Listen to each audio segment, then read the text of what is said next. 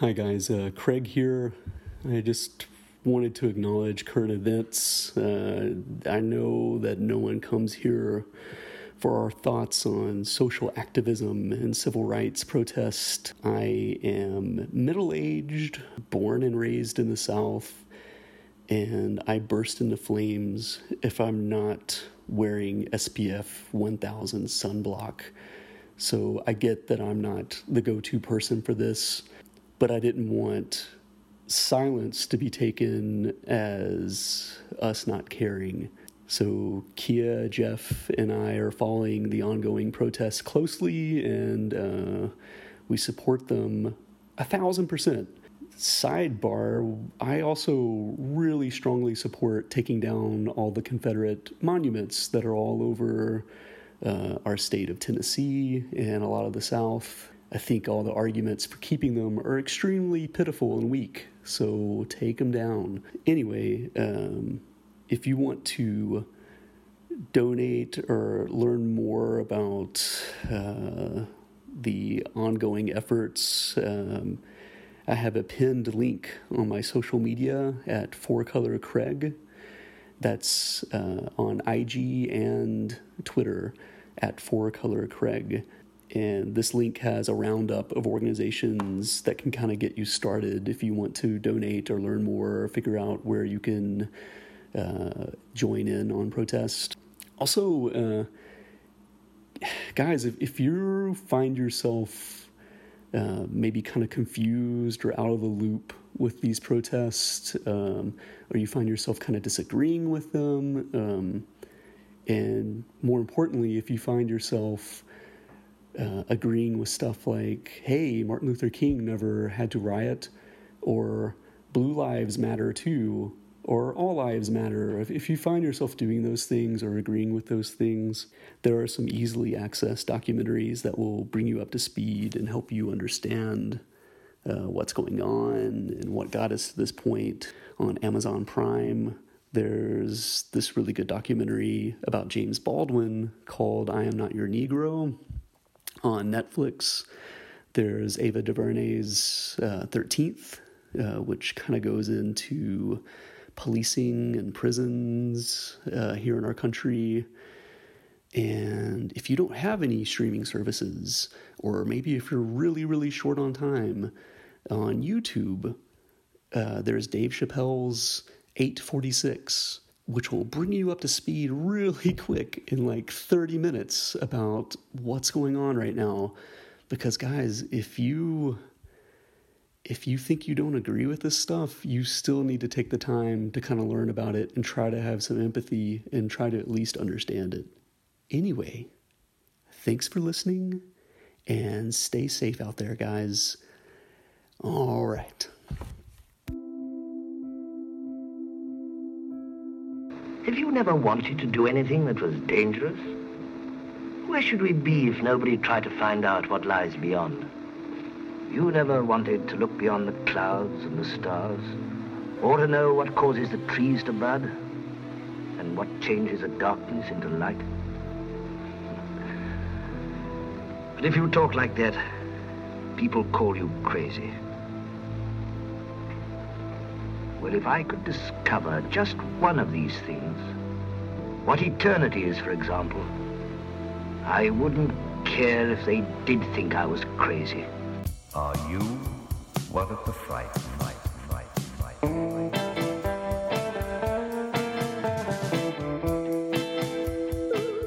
Welcome, Jeff. Welcome, Craig. What am I supposed to say? Welcome to Frankenpod, Jeff. Thanks. Glad to be here. That's right. Jeff and I are doing a small spin-off of Half-Ass Horrorcast, a sidequel, I don't know what to call it, concurrent podcast that will be in the feed of Half-Ass Horrorcast called Frankenpod. That's right. All things Frankenstein. Yes. I predict that we will probably talk at least a movie or a TV show, something in that kind of field. And then maybe special topics. We want to talk about toys, commercials, any kind of Frankenstein-esque topic we can think of. So it'll be a grab bag of fun. Oh, yeah. And fun-sized. Oh, yes.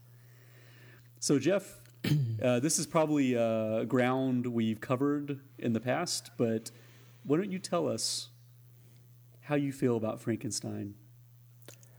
I love Frankenstein. Thanks. No, I'm kidding. As an artist, do you think it's one of your most drawn characters? I'd say he's easily top 3 for sure. Really? Like, yeah. Who comes out ahead?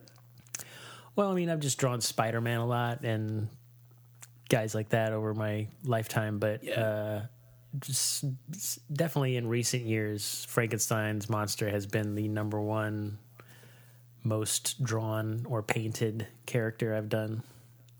Well, that's what you got me into drawing on an iPad, and that's my go-to thing. Like if I can't think of anything to draw, or if I'm stuck, I'm just like, oh, I'll draw Frankenstein, and it's like easily a weekly thing, if not more, at this point. So it's just a cool figure. Yeah. So yeah, there's something about the look of that character. He just looks really cool to me. I love particularly the Universal Monsters version. With the flat top and the green skin and the sport coat with the black T-shirt underneath. Yeah, very iconic, and like we've talked about before, it's very Halloween iconography. I mean, every Halloween see Frankenstein stuff. And I guess we should just go ahead and put it out there that we'll probably, when we say Frankenstein, we're referring to the monster. We'll probably won't slow down to say Frankenstein's monster every time. Yeah. In fact, we'll probably go the opposite direction and say Dr. Frankenstein or Victor Frankenstein when we're talking about the titular actual Frankenstein. Right. You know what I mean? Like otherwise we're talking about the monster. So, or in the original Universal movie, it was Henry Frankenstein. They changed his name for some reason. Yeah, it's really bizarre because in the book it's Victor Frankenstein and his best friend is named Henry. And for some reason, they flipped it around for the Universal Studios film version. I have no idea why. Maybe they thought Henry was a friendlier name than Victor. Victor sounds very, it sounds like someone that's, I think of Victor Von Doom, Yeah. It seems like with a lot of the things that they changed for that movie, they just changed it just to change it. Because there's other characters that have like, they just switched names of characters and stuff, and it was like, well, what was the point of that? Well, and famously, there's not a hunchback in the novel Frankenstein, right. And obviously they add Fritz. But we're not talking about the 1931 Frankenstein by James Whale. No. We chose a different film to start us off. That's right. The original. Yeah, we went to the very beginning, ladies and gentlemen, and we're going to talk about the Edison kinetogram. How do you say that? Kinogram? Kinetogram? Kinetogram? Is it? There you go. That makes much more sense. Kinetogram, yeah. So the Edison company made a silent film back in the day. This is all the way back in 1910. It's directed by J. Dawley and produced by Thomas Edison. And it only has 3 people in it. the whole short film. There's only 3 characters. We have Dr. Frankenstein, the monster, and Elizabeth, his bride. So, and it's very short. It's like less than 15 minutes long. Yeah, it's literally 14 minutes. Yeah. And it's readily available on YouTube. It's obviously public domain, and it was originally thought to be a lost film. It's kind of like, was it London After Midnight with Lon Chaney, where there's images and people know it exists, but up until very recently, they thought this film was totally lost. But a collector came forward in the 70s with a copy of it. So he didn't realize how rare it was. He just had it like in his collection and was all like, oh, I didn't know. And so it's been restored. And so, yeah, you can check it out. Jeff, what was your impression of Frankenstein 1910? It was very different from what I'm used to. He has some kind of like, and like we all know the famous imagery of Frankenstein where it's the laboratory and he's got him on the slab and it he gets raises him up to the roof and the lightning hits him and everything. But in this there's like the Jacob's ladders and like all the electricity. Electricity cool is like such a big part of it. Yeah. But in this, it's almost like he has like a monster making oven or something like. Yeah. Where he reverse burns him, like you know what I mean? Like sure. it kind of looked like what do you call it? Where you I'm having a brain fart. What's it called? When you burn someone after they've died.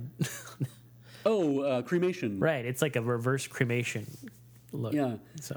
Well, in all fairness to the filmmakers in 1910, the book doesn't really get into the specifics of how they make the monster. Like Dr. Frankenstein, it's kind of like a journal entry, and basically he's like, I don't want to give you the secrets of how I did this because I don't want anyone to do this abomination or whatever.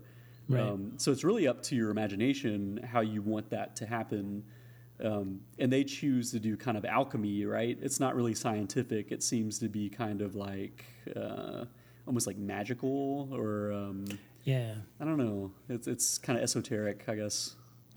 I like it though. It's I mean, especially for the time, it's very they kind of had to work with what they had. It was over 100. It was 110 years ago, so. Yeah, it's crazy. Yeah, that's also a weird thing. Like when I watch films this old, I'm just thinking like, wow, this was over 100 years ago. Like these people have been dead for decades, and oh sure. And I don't know, maybe that's just like a morbid thing to think, but it's interesting. Crazy. It's crazy too. Like watching it, like I was taken aback by how much film language grows over the next 10 or 20 years because it is literally like. It's basically a stage play, and they film a stage play. They don't punch in for close-ups. It doesn't cut around. The camera never moves. It's literally just, it shows a little set, and it's like, I think there's, 2 different sets in the entire movie? Right. I mean, it's basically like a bedroom set and a laboratory set. And it's very static. Nothing, you know what I mean? It's just wild how much things change so quick, Yeah, I noticed that too. I was watching it and thinking like, what is it about this that makes it look so old? And I was like, it's the camera movement. There's none at all. There's no camera movement, and like you said, there's no close-ups or anything. So it's interesting to see how different filmmaking was back, when it was first invented, basically. Yeah. Well, and the title cards are really sparse too because they don't really do dialogue that much. It's more like. The title card will go up and basically tell you what's about to happen. Yeah. And then it plays out. It's almost like spoilers, before it even happens or whatever. Right. It's really interesting. It kind of sets, I guess, gets you ready for what you're going to see so you can interpret it because obviously there's no dialogue to kind of lead you through. So Right. And the version that I saw that on YouTube, it was, they do that thing where they change the color of the picture as it goes. And I don't really like that, so I just turned my TV to black and white, so I could just watch it all in black and white. Because I guess that's a thing. I guess maybe you were the one who told me a long time ago that that's just something that they used to do back then. Like they would put different colored gels over the projector and stuff to change the colors. It's supposed to denote a lot of times what time of day it is, or like a blue filter will be nighttime, and a yellow filter will be broad daylight, and so on and so on. And sometimes it gives you like a feeling. If it's red, obviously it's something maybe violent or passionate, or that sort of thing. So. Yeah. There were always deliberate choices, and apparently it was in like the notes, along with like the music cues and stuff like that for whoever's presenting the movie to kind of, portray it that way. So, but I hear you because I kind of feel that way about Nosferatu. Yeah. Another really famous horror movie, the silent movie. I kind of like how it looks black and white versus the filters. It's just an aesthetic thing, I guess. I don't know. Yeah. What do you think of the monster in this? It's unusual. It's very different from any other kind of version you've ever seen. He's got like this black and white face paint on, which when you watch it in the film, it's not even really as noticeable. I kind of mostly know it from just looking up pictures online because the picture's kind of low quality, just because of the age of it, I guess. I don't know. I think he looks pretty cool. He's got that long kind of hair. He looks like a guy who would be in a band almost, like in a rock band. Yeah. But he's kind of got those I guess like almost like mummy type shrouds around his legs. And I don't really know what they were going for exactly because, like you said, he kind of materializes out of nowhere. So he probably shouldn't even be wearing clothes. But it's kind of weird that they're like bandages and whatnot. But what are you gonna do? Yeah, gotta work with what you got, I guess. What I did think it was funny. You think of modern filmmakers like how Scorsese or George Lucas, like they pay homage to like The Searchers and stuff like that in their movies, or like Tarantino does so many homages in his movies. Even in this little movies are barely even a thing. Even back in 1910. They're doing homages because there's a sequence where Dr. Frankenstein passes out and he's like laying on his bed, and the monster kind of emerges from the shadows over his bed, over the sleeping Victor. Yeah, and it looks just like that painting, The Nightmare, where there's like a woman laying on a bed and there's like a little demon like on top of her or whatever. It looks really, really close to that imagery, and I just wonder. I mean, maybe that's just coincidence, but it seemed like a very deliberate choice. I don't know if are you pulling it up right now? Yeah, I'm Googling it. Oh, yeah, I've seen this painting before. Yeah. It's sort of like depicts that, what do you call it, like sleep paralysis or whatever, where it feels like there's some kind of like a creature on your chest. And I think that's kind of what they were going for a little bit, because Victor, the Dr. Frankenstein, was kind of in that pose of sprawled out, like on his bed, and then slowly you just see, this thing that he made. Kind of stalking in. So, what did you think of the look of the creature? It's always striking whenever you see someone go away from the Universal Monsters version, and even me knowing, like, I'm a pretty big fan of the book by Mary Shelley or whatever, and I know logically that the monster looks nothing like how Boris Karloff looks in Frankenstein. I mean, they look totally different, but still, for some reason, to me, that's where it all starts. You know what I mean? So it's really strange to see a totally different take on it. And the wild-eyed presentation, I think, is kind of strange too. Like he's very like he's very like Daffy from Gremlins 2, that type of character. And when you look at him, at pictures of him online, like where you can see a little more detail on his face, he doesn't. He doesn't look scary. He looks more kind of silly. Where he's the picture I have pulled up like now. He looks like he's kind of making this brrr sound. Sure. I think they were going for maybe mentally disturbed, like that sort of vibe, because I think they were trying to be scary. I don't think it was supposed to be humorous, right. But to us it just looks, it just hasn't aged well or whatever. We should say too that it says the first title card says this is a liberal adaptation or whatever. I think they're very honest about the fact that they're like skipping over a ton of details, and it's just it's like a vignette of what the book does, because it's so short. I mean, Dr. Frankenstein literally makes the monster. He passes out, he recoups, and he's like going to get married. The monster shows up and terrorizes him, and it just kind of ends. Yeah. Like it doesn't really. What did you make of the resolution? I didn't really understand what happened, to be honest.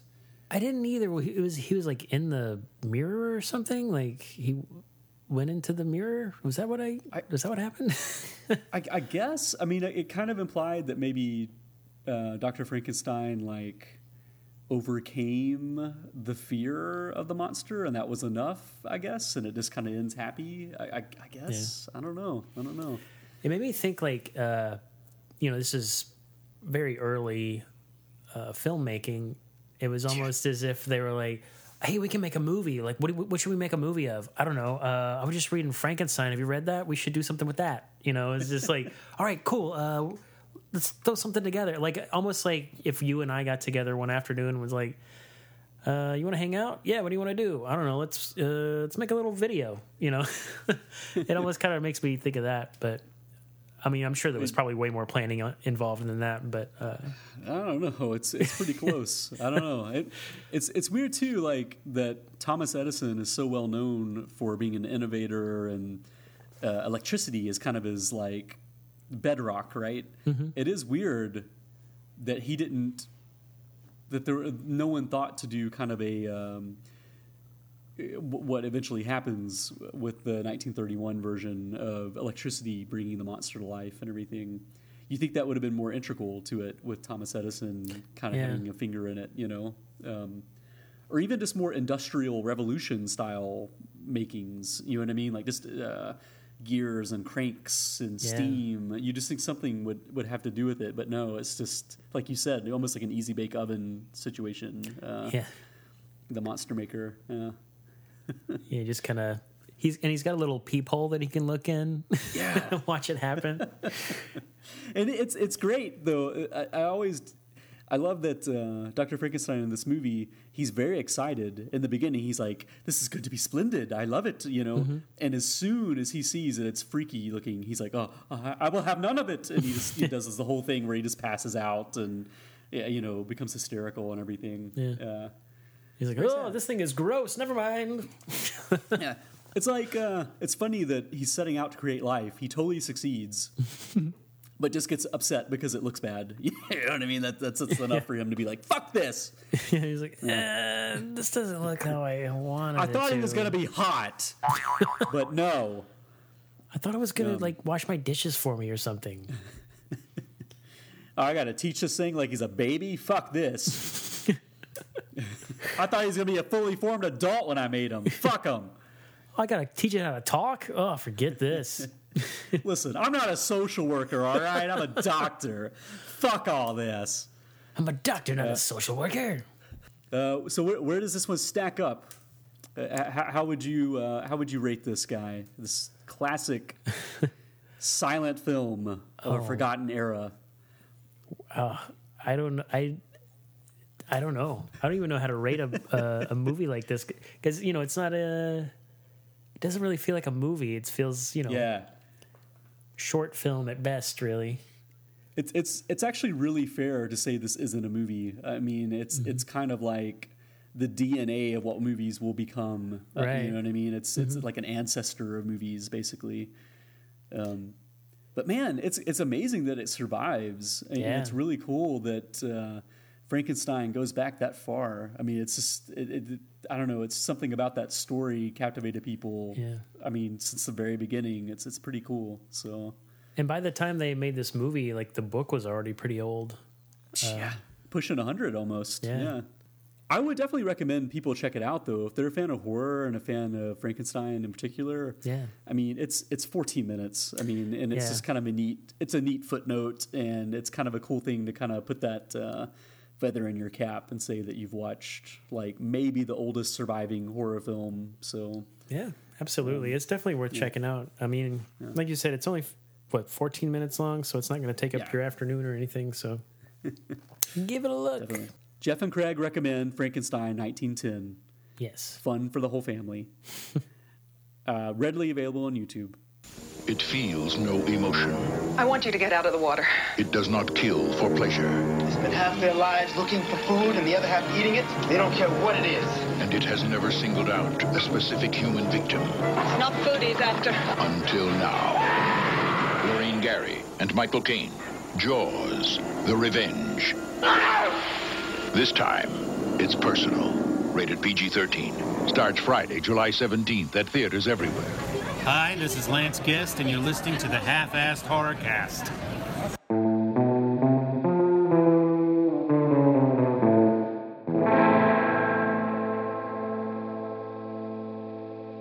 Jeff, Are there any Frankenstein topics you'd like to talk about or bring to the table? Well, I have several Frankenstein collectibles. I accidentally started a Frankenstein collection. I didn't even mean to. I just kind of noticed one day I was looking around. I was like, I have a lot of Frankenstein stuff. But I'm looking around trying to think of what's my favorite Frankenstein piece of memorabilia that I own. I off the top of I just thought of this and now I can't even think of it. But off the top of my head, I would say the Frankenstein Bank, that came out from Diamond Select a few years ago. They did a whole line of Universal monsters, but that one's probably my favorite because it's a cool. It looks like a decoration, it's a bust of Frankenstein's monster from the waist up, and he's got his hands out and. But I was gonna. Go ahead. No, I was just gonna say I wish I had gotten that one because I have the Wolfman and Creature from the Black Lagoon. Yeah. But somehow I didn't manage to pick up the Frankenstein figure because I really like that one. Yeah, and I think they're out of production now, but you may still be able to find some on eBay or something. But I was going to ask you, do you have a particular piece of Frankenstein memorabilia that is your favorite? I absolutely do. Mine would be Universal Studios Frankenstein figure from Imperial. It was from the 1980s. My mom bought me the full set that she saw at the drugstore. The pharmacy she would go to. They were selling them. So it was Wolfman, Frankenstein, Dracula, and the Mummy.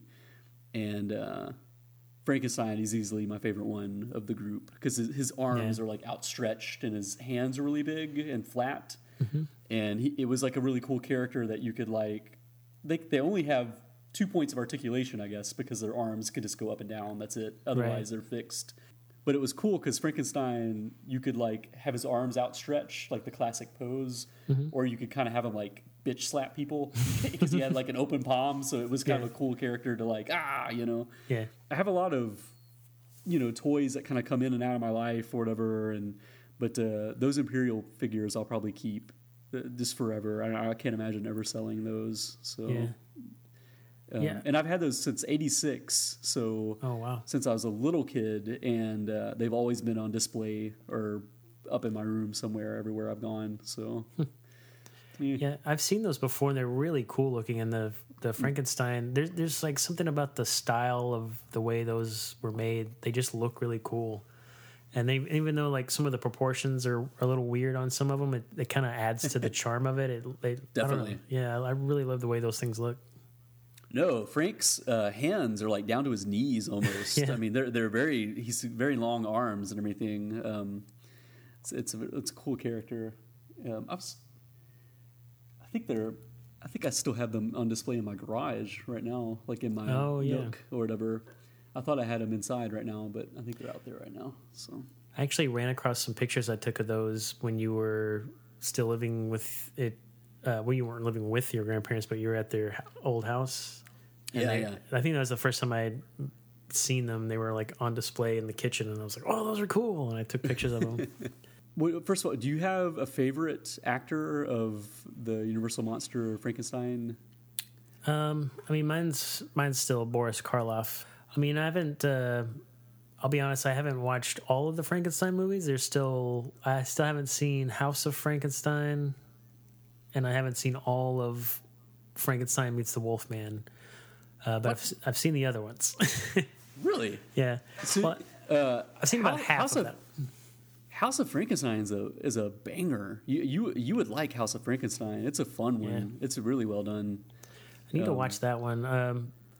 I just recently finished The Ghost of Frankenstein. Yeah. Which is a unusual one.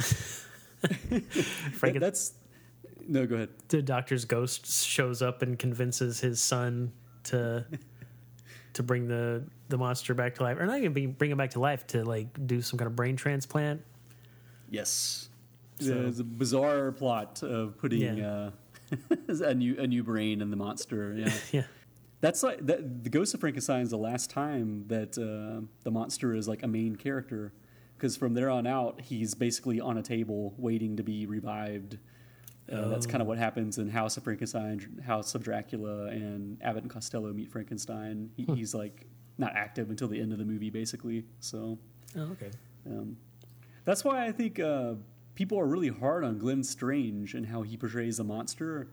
But he never really gets a chance to do anything. It's basically he's just sitting around until the last reel, and then he fights something, and that's the end of it.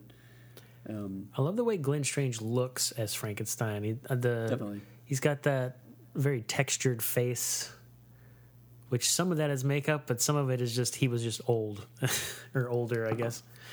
He had a very craggy face. I mean, it has a lot of like dips and valleys and wrinkles and everything. Mm-hmm. It's also, I think, honestly, I kind of like everybody that's played him in the Universal Monster movies. So I don't really have a favorite. It's kind of, I mean, I guess I go back to Boris, but yeah, there was something about like I think he had, didn't he have like a dentures or something, and he took them out, and which made his cheeks sink in on one side. Right. So I thought like that kind of gives him a bit of a really interesting look, and he's kind of gaunt looking in the face, but he's really big and imposing. Well, in the original Frankenstein 31, he's still a hungry actor too, so he has that sunken look is like very prominent. Mm-hmm. But by the time Bride of Frankenstein happens, he's had a lot of success. You can tell he's gained some weight. Yeah. So like even when he takes the partial denture out or whatever, and has that sunken look, it doesn't really do as much as it used to if you compare how he looks in the two movies. But man, I love the continuity of those first two movies too. Like the makeup effects, how they show he's been burned, and then over the course of Bride of Frankenstein, the monster actually regenerates. He starts to heal, and you can see where things are kind of filling in and healing and everything. It's really neat. Yeah. Especially for that era. So those first three movies I think are really, really good. I love his outfit or whatever in the third movie with that fuzzy vest. I think that's such a cool look. I don't know what it is about it. I just really like it. There's definitely some kind of weird movie that happened in between Bride of Frankenstein and Son of Frankenstein.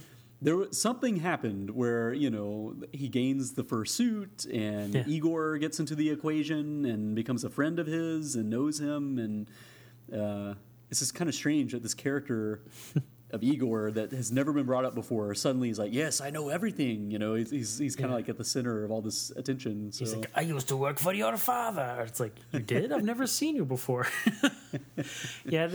I feel like they didn't care that much about continuity back in those days. They were just like, whatever, just do another Frankenstein. Hell, they didn't even have like TV for stuff to repeat on and everything. So, I mean, the likelihood of someone seeing the movie and remembering it well enough to criticize it is pretty slim. So, it's weird to think there was a time when people would make movies and think like, no one will ever see this again. It'll play in the theater for a couple months and then it'll be gone and it'll be forgotten. Yeah, absolutely. But here we are, like, you know, nearly 100 years later, and we're still talking about Frankenstein. Well, I guess it's been 90 years or 89 years since. That's wild. Yeah, pretty crazy.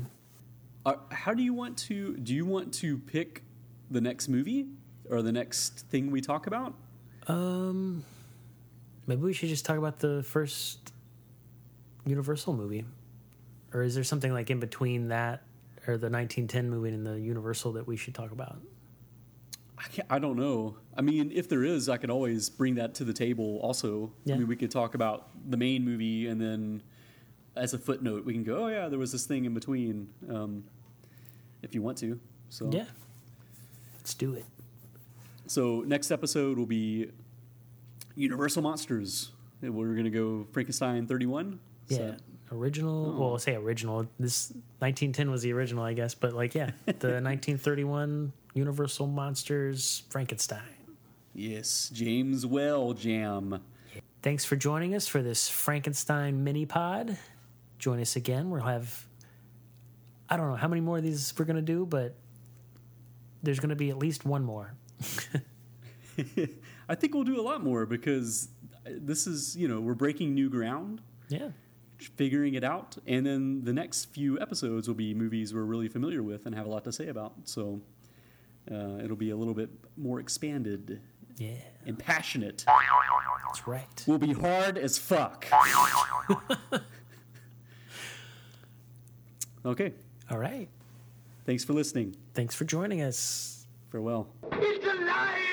In the name of God, now I know what it feels like to be God. Thank you for listening to the Half-Assed Horrorcast.